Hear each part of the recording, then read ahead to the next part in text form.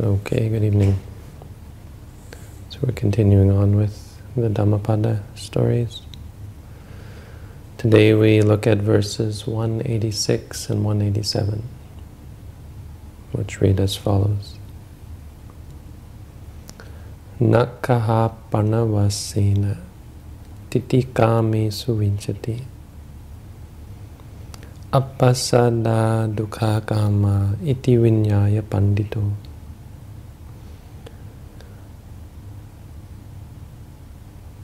Api dimbe sukamesu rating so nadi gacchati tanha kayarato hoti samma sambuddha savako.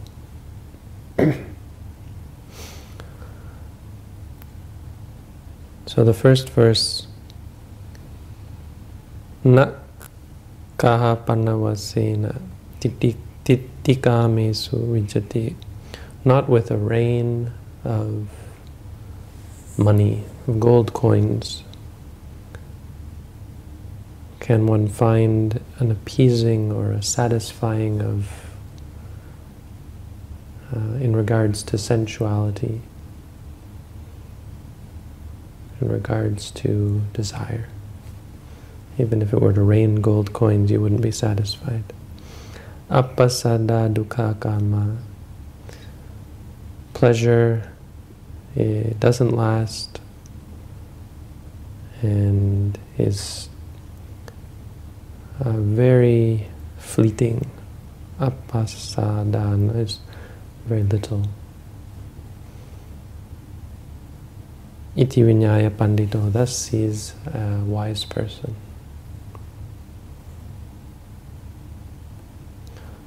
Apidimbe sukamesu, and even in regards to the pleasures of heaven, divine pleasures, rating so nadi gacchati, one doesn't delight even in that. Tanha kayarato hoti, one delights in the abandoning of craving. Samma sambuddha savako. One who is, so the person who does this is a person who is a follower of the fully self-enlightened Buddha.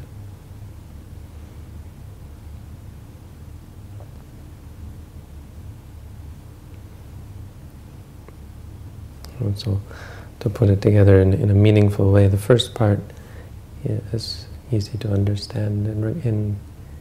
Even if it were to rain gold coins, one wouldn't be satisfied, because a wise person sees that pleasure is fleeting and limited, even in regards to the pleasures of heaven. They don't delight, or he or she doesn't delight, doesn't go to delight in that. Instead, they delight in the extinguishing or the ending or the abandoning of craving. And they are a follower of the perfectly self-enlightened Buddha.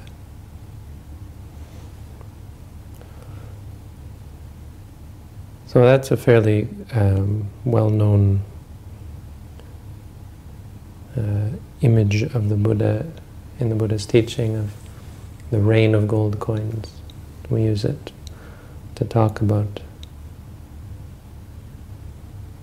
the limitations of pleasure and the unlimited nature of desire, which makes them not very well paired. Desire is limitless, but pleasure, well, pleasure cannot be,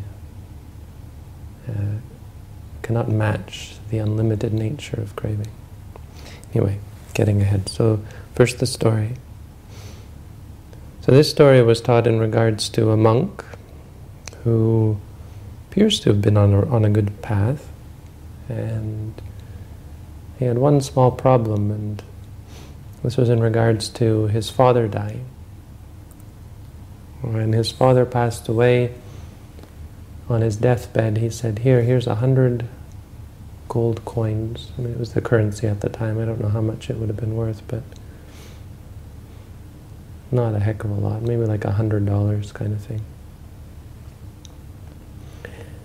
And he said, take this 100 gold coins and buy a set of robes and a bowl for my son, who is a monk. He thought on his last moments, on his deathbed, he thought to do something good, something of merit, some sort of goodness. So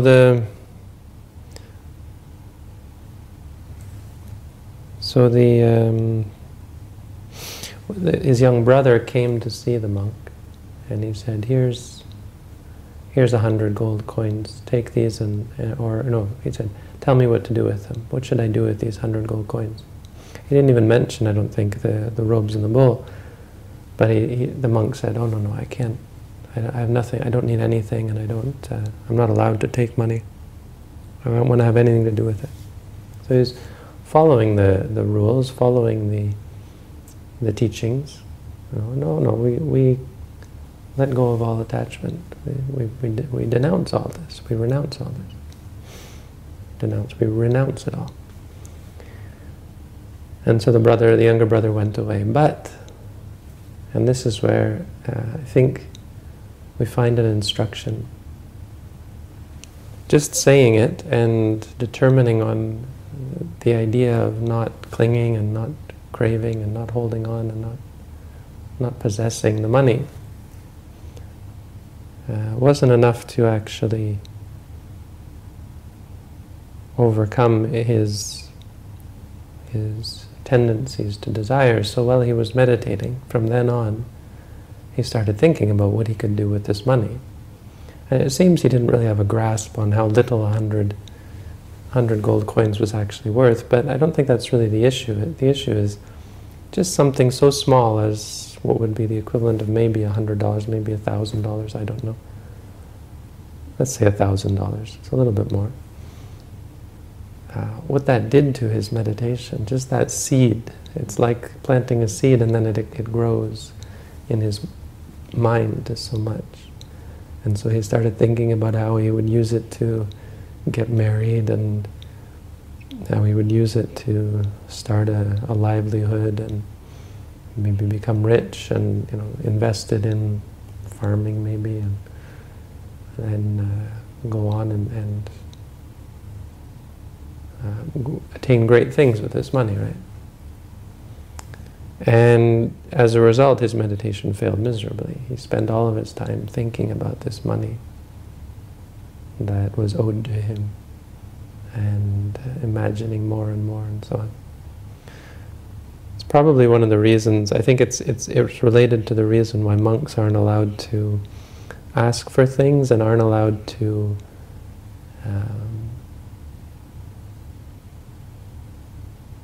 give ideas to lay people. If a lay person wants to give a gift in a certain way, monks aren't allowed to redirect them and say, give it in another way. Because it's very easy to get caught up. Like if a lay person, if supporters or people who have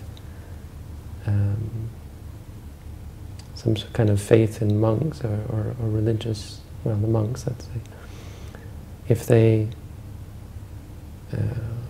they offer, to give food to the monks, anything you want, then the monks will sit there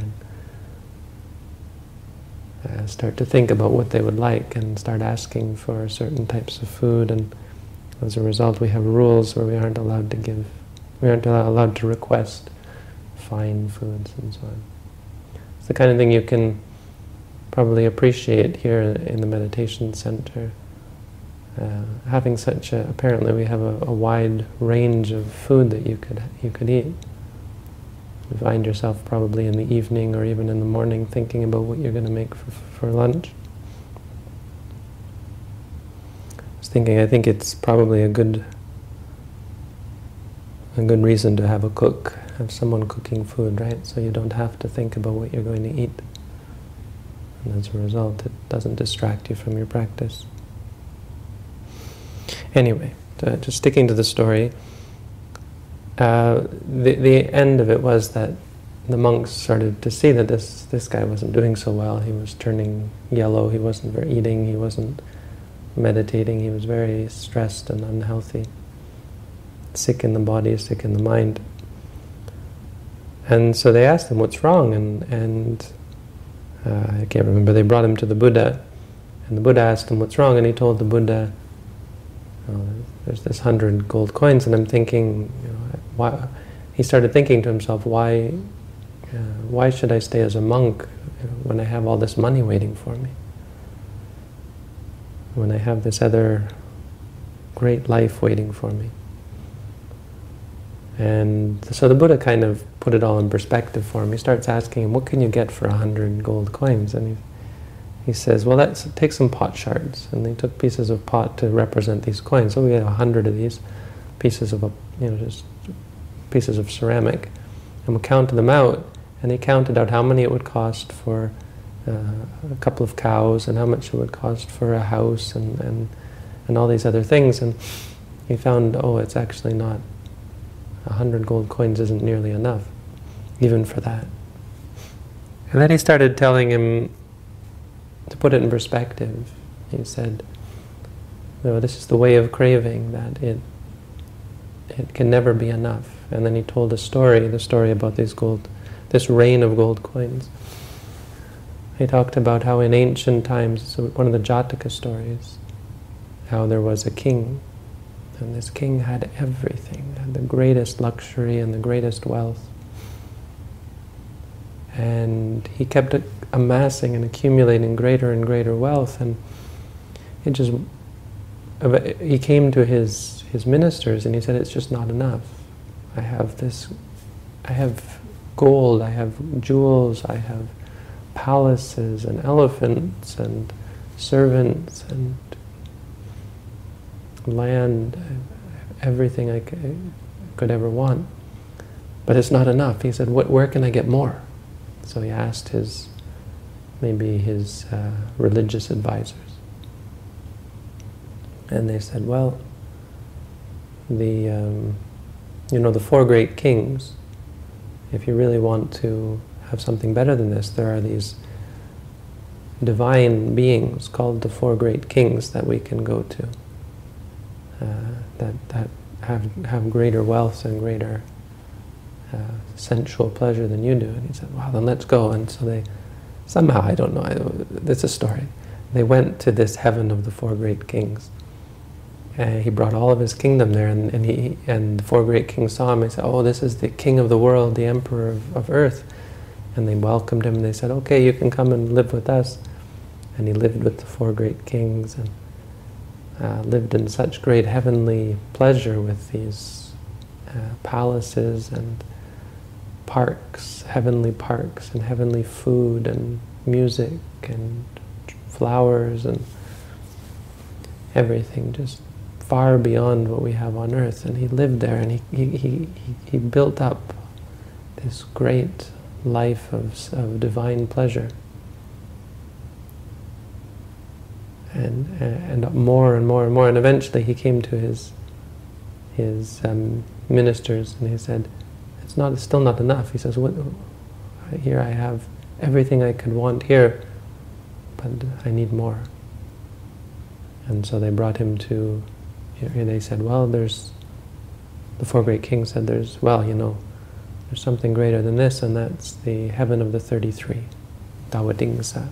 He said, we're like servants compared to them. They're like kings. If we're a servant, then they are the king. And he said, well, let's go there then. And so he took his whole kingdom up to the realm of the 33 and met with Sakka. And Sakka said, welcome, welcome, king of the earth, yes. Come. And he split his kingdom, the kingdom of the 33, in half. And he said, you can reign with me, we will be kings together. And he lived in the heaven of the 33, which made the 4 great kings look like servants, look like nothing in comparison. And it was just the greatest sensual pleasure and enjoyment of life that you could ever imagine. I mean, we couldn't even imagine. One of the sort of the highest sensual pleasure possible. And Sakka went away on some, I don't know, went to earth probably to see the Buddha or something, I don't know. And this king built up his wealth and indulged so greatly in sensual pleasure, but he came to his ministers and he said, "This isn't enough. I want more." And so he decided that he said, I think the right thing to do is I'll take over all of the heaven of the 33. And so he decided he would kill Sakka. Sakka was the king of the gods of the 33.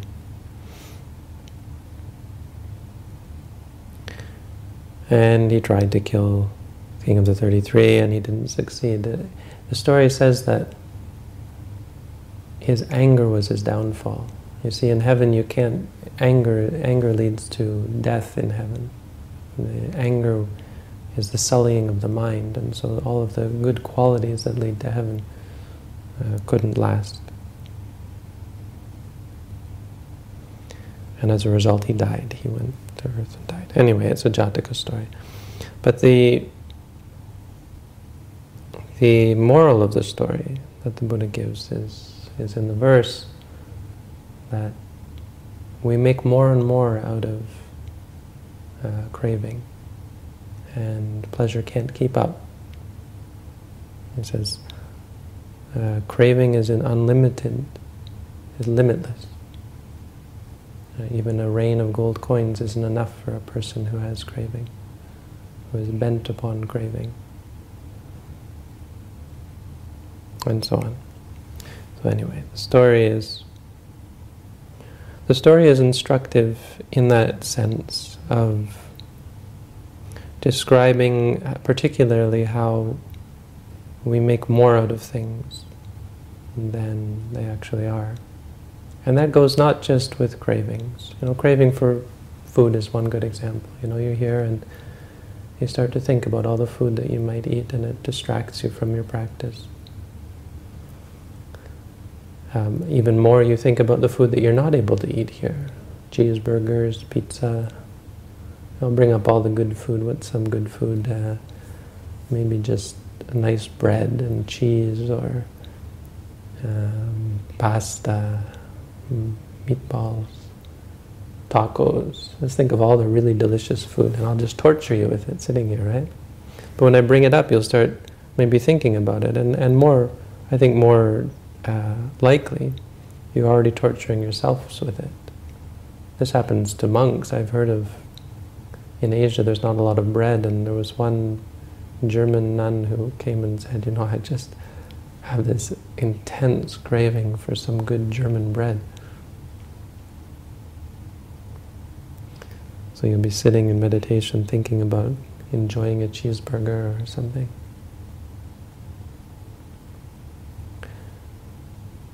And one thing you realize in being mindful is how unsatisfying that all is.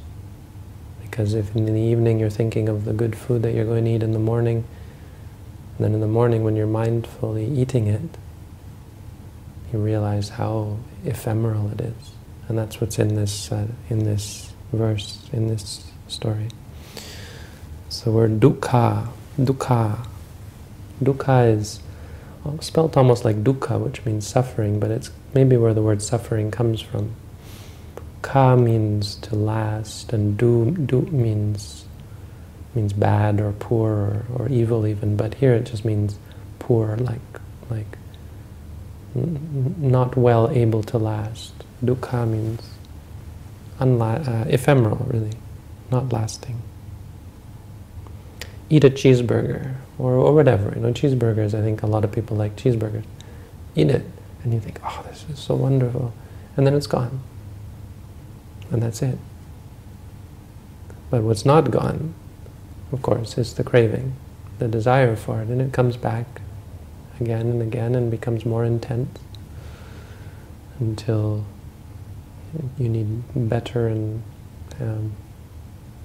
more delicious food and are more easily triggered by food that's not delicious. Very hard for people who are caught up by craving for food to be at peace when they have plain, ordinary, perhaps tasteless or, well, foreign food even.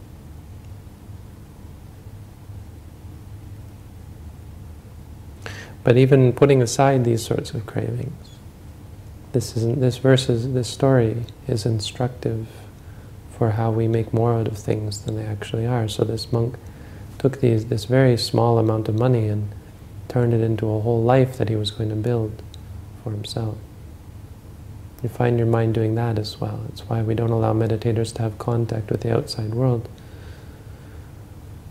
because they turn molehills into mountains, they say.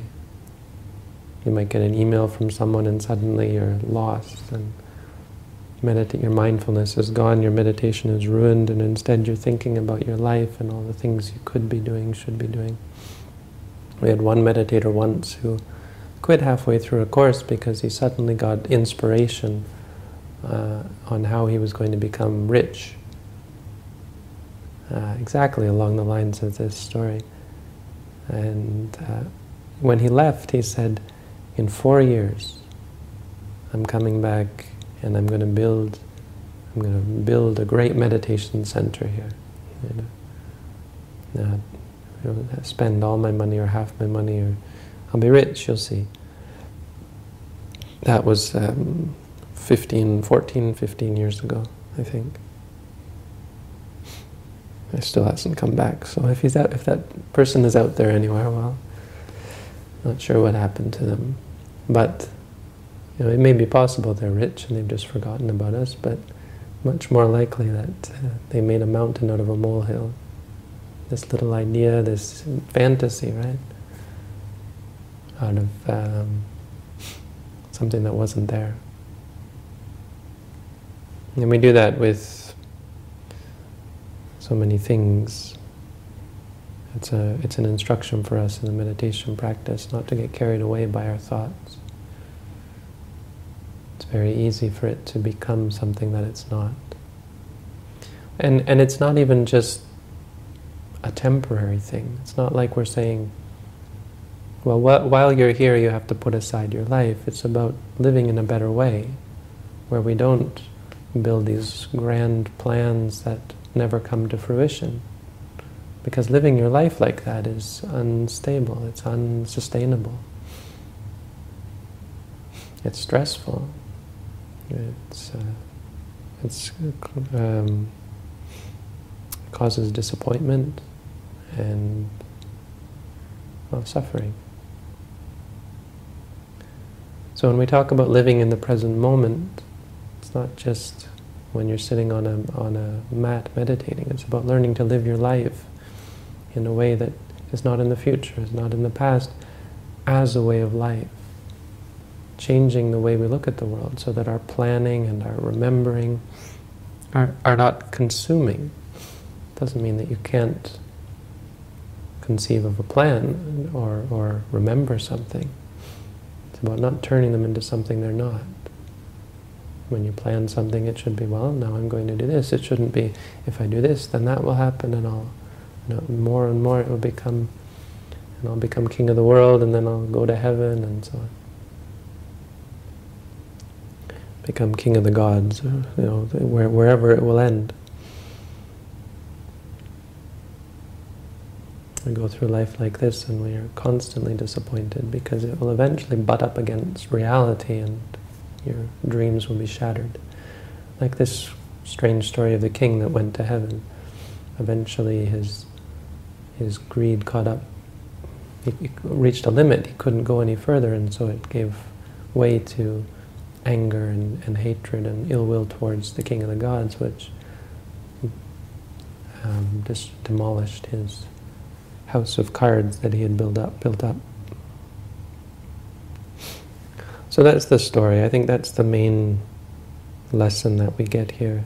It's an example that's useful for not just meditators, but people to To not get caught up in fantasies or even just thoughts. Don't let things become a seed for growing an impossible fantasy or something that where your craving outstrips the reality. But the verse is, I think, has I think a deeper lesson, and it's related to really one of the core principles in Buddhism is that craving causes suffering, or just craving in general. It's a verse or two verses on craving, on desire. And so it talks about two different dhammas, two different entities. The first one is the pleasure itself, and the second is the craving for the pleasure. And as I said, they have different qualities. So craving, well, let's note pleasure. Pleasure has two things about it that the Buddha says here. One is that it's ephemeral. Ephemeral means it can't last, dukkha. And this is when you're eating the cheeseburger and it's delicious when it's there and then it's gone. But the other quality that I think is harder to see, but very easy to see when you're meditating, when you're mindful, is how little pleasure is actually there. We build up the pleasure in our minds, and our brains resonate and give us a sort of a, I don't know, serotonin or dopamine or all these, I don't know, I just know the names of these chemicals in the brain that give us this rush. And we think, it creates a perception that there's so much pleasure there. Oh, this cheeseburger is so great. But if you're ever mindful, as you're eating it, you realize that it's almost as though the pleasure isn't even there. It's like an illusion or mirage. Because the feeling of pleasure is just another feeling. And all of the pleasure and enjoyment is all this illusion that we create a narrative in our minds when we say how great it is. It's hard to see, but when you're mindful, you see it immediately, and then it's like, oh, where did the pleasure go? And if you do it enough, you start to realize that the pleasure wasn't there, really. What was there, what we call pleasure, is just another feeling. And our enjoyment of it was all a working up, a creating, a hyping it up, which does, again, give rise to pleasure in the brain, but even all of that is just more feeling.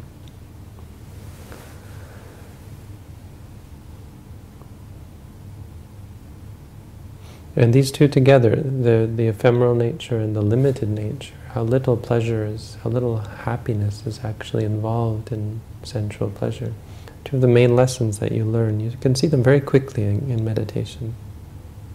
It's not that they're hard to see. What's really is that it's hard to maintain because the narrative, the story, the making so much out of it is so powerful, so strong. And we have to separate these two. That first one is pleasure, but this one, this is the craving.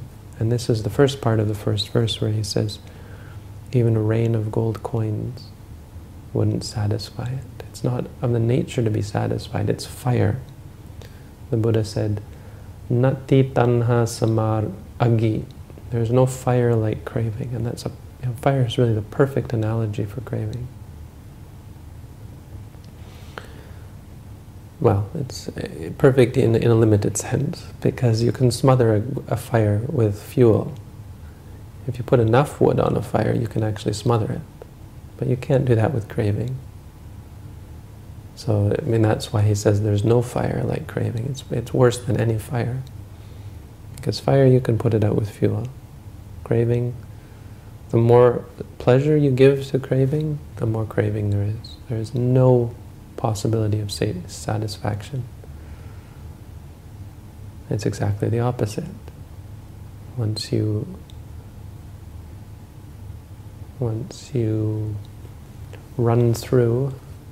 run out of pleasure, all you've got left is craving. Not even just as much craving, you've got more craving. You've built up craving. Why is that? It's the same as with anger, depression, worry, anxiety. There's nothing particularly unique about craving. It's just that our mental activity creates habits, it creates engrams, it creates patterns. Mindfulness is the same. Eventually, it might not seem like it, but eventually you get better at being mindful. You get more comfortable and more familiar with it, and it becomes your engram, your pattern, your habit. And you're less inclined, and it becomes kind of like it can become a feedback loop where you're more and more mindful and less clinging.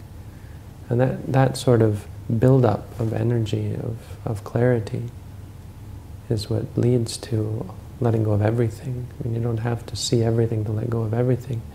You just have to build up such a sense of clarity.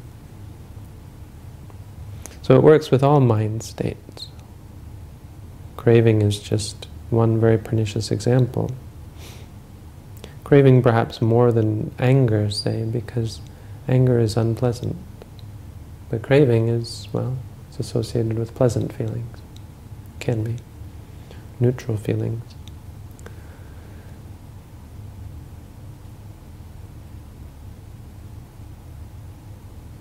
And so it's very easy to become addicted. It's very hard to give up addiction because, well, there is a pleasant feeling, and it's just that kernel of pleasure that bursts into a whole narrative on how great something is, how wonderful food is, sex, music, art, relationships, family, anything. It leads to craving, clinging, attachment, needing, and then we need more and more and more. And for most of us, we're living in the human world where, as ordinary people, we're lucky in the sense that we're disappointed a lot. And that disappointment moderates, it tempers our desire. Having to be disappointed is actually quite useful in that sense. Because if you're constantly disappointed, well, you get a sense of, okay, don't cling too hard because you're going to lose it. But there are so many examples of how we miss that with family. And so when someone dies, because family is always there. Family, unlike friends, let's say, are very constant. You can always depend on them until you can't, until they're gone. And then it's more devastating. It's more devastating to lose a family member than just a casual acquaintance.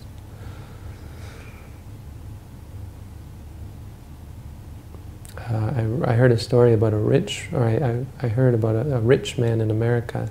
One of my students was a friend of his, and he said this guy inherited a fortune, and he just spends all his time snorting cocaine. He just constantly. I mean, he's completely addicted, and he spends millions of dollars on cocaine, and that's all he does. And he was describing this guy's life, how he just had no concept of disappointment, right? That it led him. I mean, it wasn't like one day he decided I'll snort cocaine all day. It's like enjoying pleasure, not being disappointed, so wanting more, and getting to the point where you have no sense of the dangers of addiction. Drugs are, I think, like that because they blind you to disappointment. It's a very easy way to get complete pleasure. I think as a result, freedom from addiction, overcoming addiction, like say with smoking, for example, it has a very definite means of accomplishment if you want to give up addiction, simply by mindfully appreciating the nature of the pleasure and the addiction, being able to separate them out, the wanting of the pleasure and the pleasure itself, sort of breaks it all down and allows you to see the truth of it, that it's completely blown out of proportion, and there's no real satisfaction or happiness here. So those two things, I think, one, the nature of pleasure, and two, the nature of craving, are very important in this verse. But the third thing that I think is important here is that the verse talks completely about the disadvantages or the limitations of pleasure and the dangers of craving, but it doesn't give any alternative. And that's important because this verse doesn't, on the face of it, say anything very different from what people were saying at the time of the Buddha, and that's that desire is dangerous and sensual pleasures are limited. But the conclusion that people came to, of course, at the time was to then torture yourself, was to denounce and renounce craving. Not only renounce, but denounce, to say it's bad and get away from it. So you would go naked even, but you would go off in the forest and give up all your luxuries and jewelry and so on. And you would live a life of displeasure, really. And that's not the way in Buddhism. So I think the third lesson that this has for us is that the Buddha's not saying to avoid these things. He's saying to see them clearly, and that's why he uses the word iti vinyaya pandito, that thus sees a wise person. It's not like you come here, you have to see this and then practice. That's what you're trying to see in the meditation. You're not wise people yet. I mean, I don't know if you are, but you're coming here because you have the feeling that you're missing some wisdom. And so the process of the course is to come and see this, to come and see that your craving is causing you disappointment. The pleasure that you gain is not actually satisfying. It's not actually enough. And so our whole practice, rather than avoiding these things, is about learning about them. Learning about pleasure. And this is when the Bodhisattva found the middle way. This is why he said to himself, oh, here's this meditation, this other way that's actually quite pleasurable. And he thought, oh, is that a problem? Is it a problem that this way is? And he said, no, this is not a problem. Actually, wait a minute. Pleasure isn't the problem. And it changed everything. It was a totally new idea. And also that craving itself is not exactly to be avoided. It's to be studied and to be understood. When we're mindful, we say wanting, wanting. That's quite clear. We have no sense of avoiding even the wanting. You see, because avoiding, what happens when we avoid is, it becomes a boogeyman. It becomes some kind of a thing. And we have no way of dealing with it, and so we just go with it. We say, I can't control myself. I want it. I'm not strong enough. And we go with it. We weren't even looking at it, really. Because when you look at it, it disappears. It has no power. Of course, learning to look at it is this is a great challenge.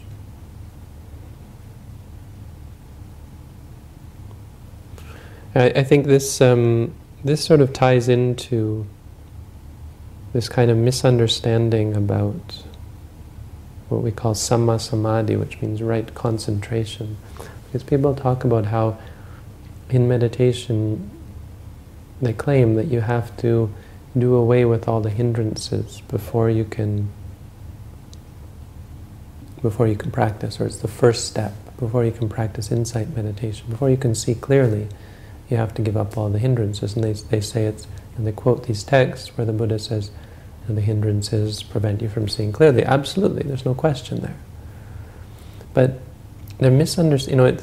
It's very easy to quote things out of context and to take things as more definite or more absolute than they actually are.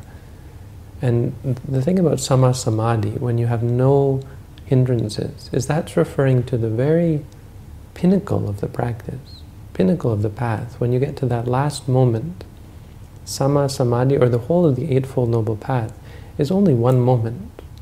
It has to be. Because once you are on the path, any one moment where you are on the path, meaning everything is perfect, you have right view, right thought, etc., etc.,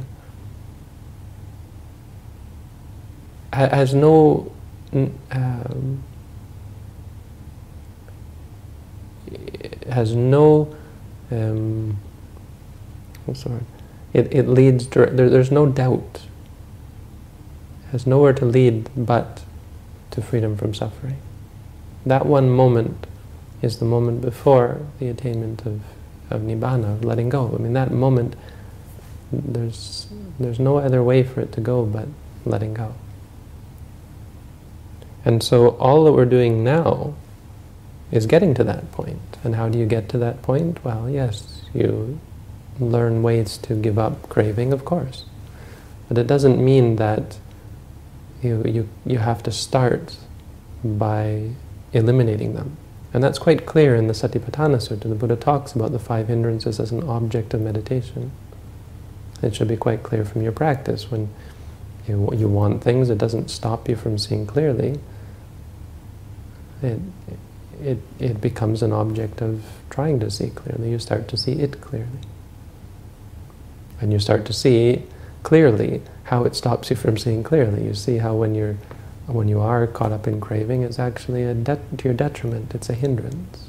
You see how it's a hindrance.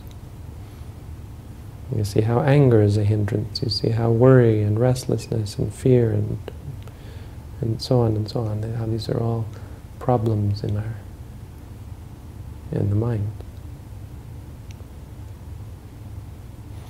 And so that's, I think, the other lesson that this gives us is a reminder, not that we have to avoid craving or pleasure, but that we have to see clearly, and this is what we'll see. It's a claim that Buddhism makes.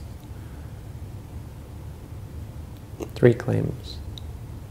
2 claims about pleasure. 1, that it's ephemeral, it doesn't last, and 2, that it's limited. And the 3rd claim about craving, that craving is dangerous, unlimited.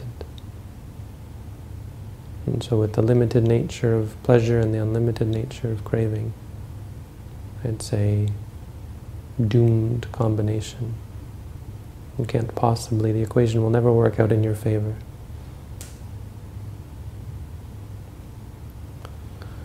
So, rather than trying to always get what we want, the way we move is to give up wanting. If you give up wanting, give up craving, then you really find true peace and happiness. Not by avoiding, not by running away, but by seeing clearly. So that's the Dhamma for tonight. That's the Dhammapada verses 186 and 187. Thank you for listening.